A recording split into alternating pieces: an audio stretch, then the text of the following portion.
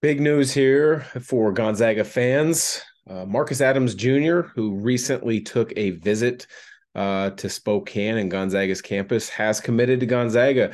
Now, this is an interesting and unique commitment in the fact that he's a high school player that, as soon as most high school players, as soon as they graduate high school, a week or two later, they head to their new destination to be able to take some summer classes, to be able to practice with their new team. He did that. He went to Kansas. He realized pretty quickly the Jayhawks weren't a great fit for him. There's a few articles talking about, that being exactly it. It wasn't a good fit for him. He felt like something just wasn't right.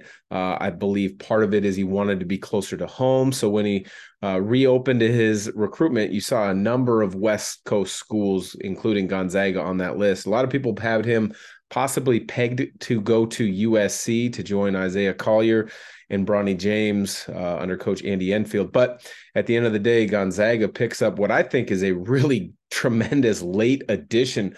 6'8", about 200 pounds. I don't buy into all of the 4-star, 5-star, 3-star prospects lists, but if you look at most of the rankings, he is a 4-star. So you're getting a pretty darn good player out of the LA area. 6'8", 200 pounds, as mentioned, but I think he's got a unique skill set. He's got a chance to play a little bit of the 3, possibly play a little bit of the 4 when Gonzaga goes small. So I think he's going to add some versatility and some pieces to Gonzaga's offensive attack. I also think with Alex Tui, the Australian, who would have been a freshman as well, deciding not to come to Gonzaga, this opened up potential minutes that Tui maybe would have felt that he was slotted for, opening up some minutes for Marcus Adams Jr. But, all in all, just was announced 15, 20 minutes or so ago. Wanted to share my thoughts. I think this is a tremendous get for Gonzaga. It shows, the volatility with this transfer portal because Kansas was one of the really active teams in the portal here in the offseason. They added players such as Hunter Dickinson from Michigan. But once you get all the players on campus, does it fit? Does it work?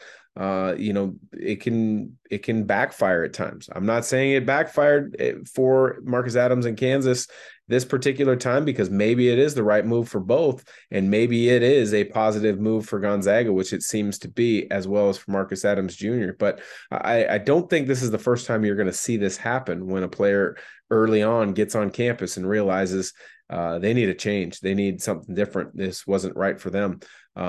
This is the one way where I think the transfer waiver can be good early in a career. My understanding is as well is that Kansas let him out of the NIL, so it will not impact his future ability to transfer. I'd have to double check on that, but that's what I quickly read before jumping on and recording this. But good day for Gonzaga fans. Another very talented young player is coming to Spokane.